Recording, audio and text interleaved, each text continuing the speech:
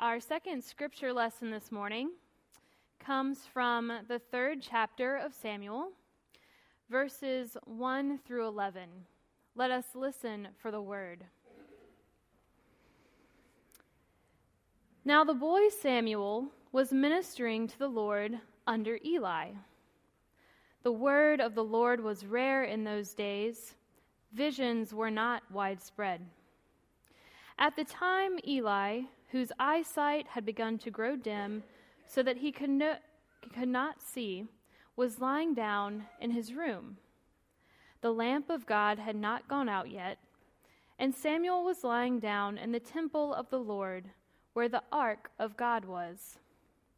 Then the Lord called, "Samuel, Samuel."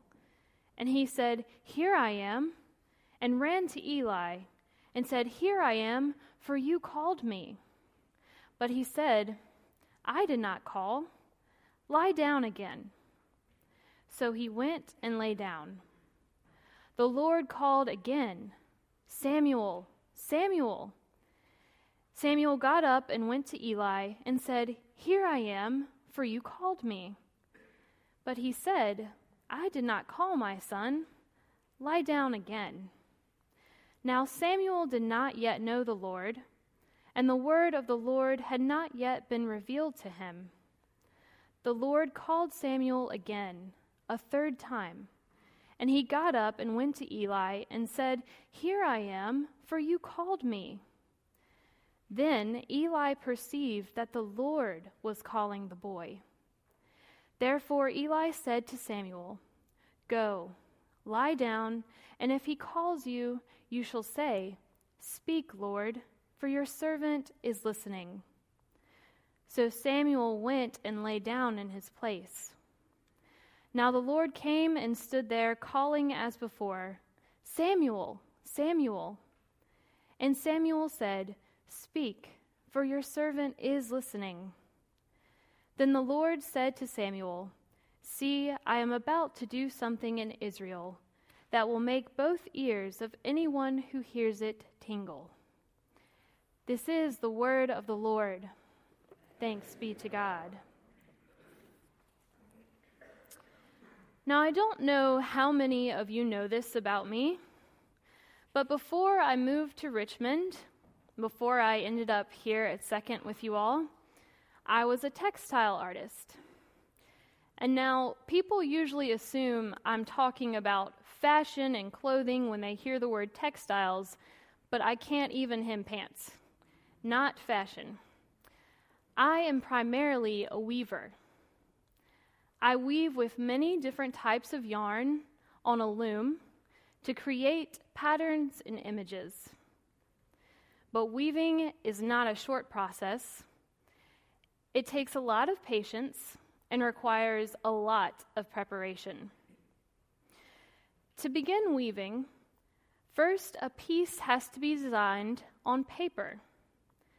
Most weavers work on graph paper to sketch out their pattern or design they want to create. Next, using a lot of math, the artist will figure out, based on their desired final measurements, how much yarn is needed and how long each piece of yarn needs to be. After doing all of the math for the measurements, the yarn colors will need to be selected, and once that has taken place, the yarn will be threaded very carefully onto the loom. Threading the loom can take forever. Some weavings have thousands of pieces of yarn that have to be threaded vertically into the loom. And all of those vertical pieces of yarn are called the warp. The yarn that is saved to weave horizontally is called the weft. And once the entire warp has been threaded onto the loom, the artist is then ready to start weaving. But even that process is slow. Each string must be counted as the artist weaves to make sure that the pattern will turn out the way it was planned. If even one string goes over when it should have gone under, the entire image will be off. And speaking from experience, unweaving takes even longer. Therefore, the goal is not to make any mistakes. And if the artist is careful and patient enough, this goal is achievable. And by the end of the weaving, the artist will have touched every single string in the warp and in the weft multiple times. In fact, weavers end up knowing their creations inside and out, upside and down. No one will ever know a weaver's piece of art as intimately as the weaver knows it. Our psalmist today reminded me that God knows us better than anyone who has ever known us. God knows when we sit and when we rise. God discerns our thoughts, and God is acquainted with all of our ways. Before we even speak, God knows what we're going to say. God knits us together in our mother's womb, and because of that, we are fearfully and wonderfully made. God knows us. In fact, the word know in Hebrew, yada, means an intimate comprehension that grows from a personal relationship. And this means that God knows us better than we probably know ourselves, because God is the one who weaves us together one thread at a time. And because God creates us, God is inescapable. The psalmist confirms by saying, "Where can I go from your spirit? Or where can I flee from your presence? If I ascend to heaven, you are there. If I make my bed in Sheol, you are also there." There is no privacy from God. Anywhere we go, God is there. And I don't mean that God is out there floating above our heads watching us like a surveillance camera. God is here.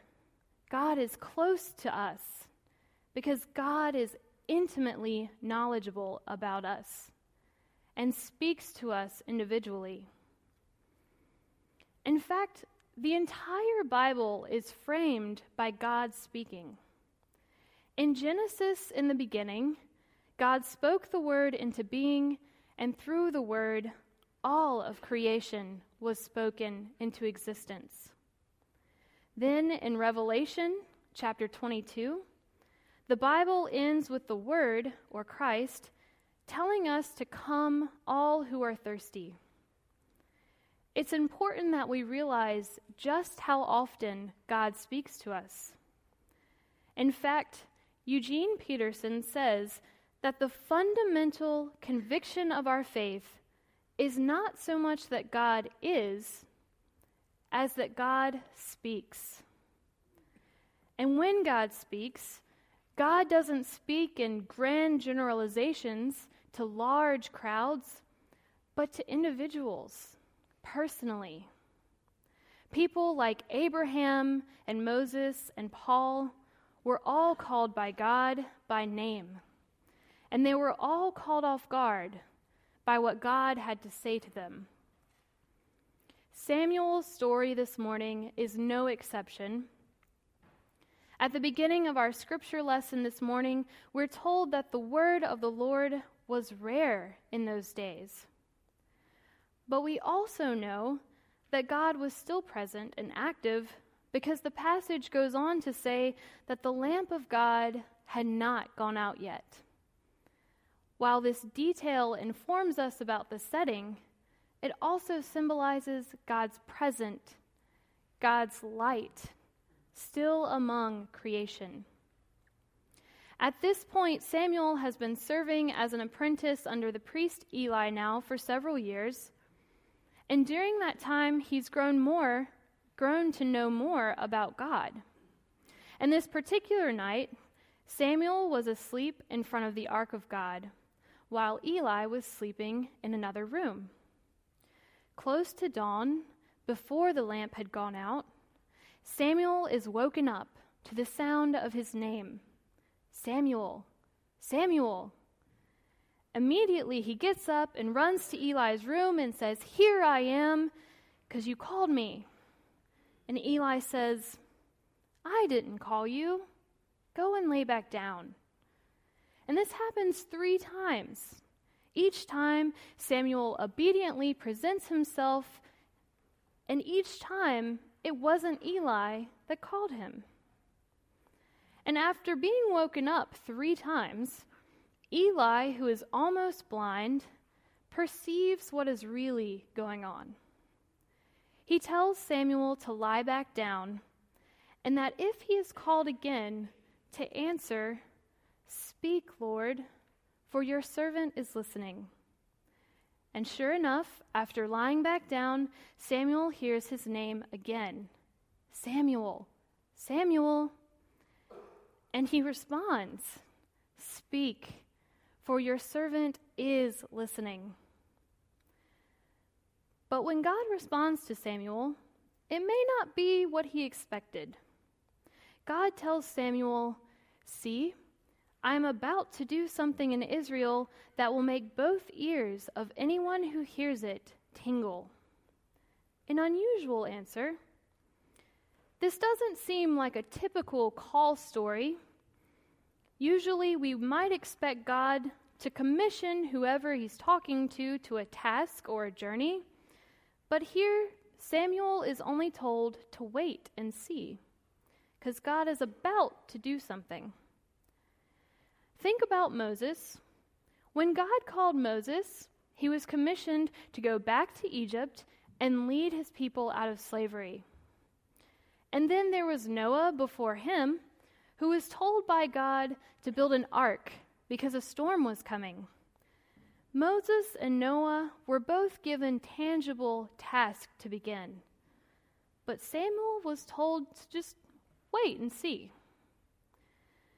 But this is where God's intimate comprehension of who Samuel is has come into play. God created Samuel, and God knows that he's quiet and obedient and willing to serve. Therefore, God starts by telling Samuel to see, or in other words, to pay attention. And the first thing Samuel responds with is listening. God is indeed about to do something in Israel, and Samuel has a very important part to play in God's plans. But first, Samuel listened to what God had to say. He had to answer the call the way he was created to answer. He was quiet and calm. And this is a very important first task for Samuel. Remember, the first 3 times God called him, he thought it was Eli calling him. Learning to discern between human words and God's word was essential for Samuel's future as a prophet and as a priest. And it's also essential for us in our own callings. God may call us when we least expect it, or at the most unlikely or inopportune time. But we can practice listening for God's voice so that we can hear it no matter what is going on around us. God may also use the people around us to speak to us, such as a friend or a family member or even a stranger. Remember, God spoke to Samuel through Eli as well, because Eli helped him discern that it was the Lord, in fact, calling him. No one is too small or too quiet for God to use in his plans. In fact, oftentimes, God intentionally calls the least likely of all to participate in his work. And why? Because God knows us. God doesn't just search out people at random to see who's available with the gifts that he's looking for. God intentionally creates us for the task that he calls us to. And I'm not talking about a call to a certain profession or vocation that will earn us fair pay until we retire. I'm talking about a call that comes directly from God, that asks us to seek justice, love kindness, and to walk humbly. A call that, if we answer faithfully, will allow us to be a part of God's work in this world, and will teach us to reveal God's word through our own words and actions. But answering God's call is not as easy as Samuel makes it look. When he answers with "Speak, for your servant is listening," he doesn't know what's going to come next. Meaning that Samuel's participation, as well as our own participation, requires God not only speaking to us, but in return, us trusting God, regardless if the information that follows will be good or bad. Samuel answered God's call regardless of what would follow. And sometimes, to be honest, that risk can make us afraid to pick up the phone when it rings. Because we've all had those calls. The calls that carried information we didn't want to hear. A call to let us know that someone we loved may be in the hospital or sick. A call to tell us we didn't get that job. And usually we remember where we are when we receive these calls and the terrible information that followed. But on the other side of that, we have also received calls with good news and great joy. A call to tell us of the birth of a new family member. A call to let us know we've been promoted and we've been working hard. Or a call just to say that we are loved and missed by someone far away. Those calls come too. But if we screen all of our calls, how will we receive the good news? And we do this all the time. We screen our calls. With smartphones and the latest technology, we can see who's calling before we ever have to answer. The name pops up on our screen, and we evaluate whether or not we want to take the call. What is this person going to be talking to me about if I answer? How long is this going to take? Do I even feel like talking right now? Oh, and if it's a number I don't recognize, nope, I'm not even going to pick it up. Sometimes we just want our privacy, right? But there is no call screening from God. There's no privacy from God. When God calls us, we have to answer. You remember Jonah, don't you? Jonah tried to avoid God's call and wound up thrown off a boat in the belly of a whale. But friends, we do have the freedom to decide how we answer God's call. We can answer faithfully, as Samuel did, saying that, "Speak, God, your servant is here, and I'm listening." Or we could send God directly to voicemail and wait till we find out what it's about before we call him back. But friends, it's how we respond to this call that sets us apart as followers of Christ. And it's our answers that allow others to see Christ working through us. We don't have to know exactly what's coming next before we respond. We just have to trust God as we respond. Samuel was caught off guard when his name was called, but his faithful response was what allowed him to finally, intimately know God. Here at Second, we've already responded faithfully to serve God in this city through our ministries like Walk-In and UKirk and the Child Care Center. But how do we respond to God's call when we go home or we go back to work and to school? Friends, God has searched you, and God knows you. God knows when you sit and when you rise up. God discerns your thoughts from far away, and God is acquainted with all of your ways. You are fearfully and wonderfully made, because God formed your inward parts and knitted you together in your mother's womb. God knows you are capable of any task God may call you to, because God is your creator. So I ask you, where do you hear God's voice in your life right now? And what are you being called to respond to? It's my hope that as we move forward together into another year, that we can discern God's voice amongst all of the voices around us, so that when we do hear God's word, together we can respond in faith and in trust. Amen. Please join me in prayer. Creator God, you indeed wove us together string by string, and in doing so you know us better than we know ourselves. Help us to better know you as we listen for your voice and as we seek to respond faithfully to all that you call us to do. In your name we pray. Amen.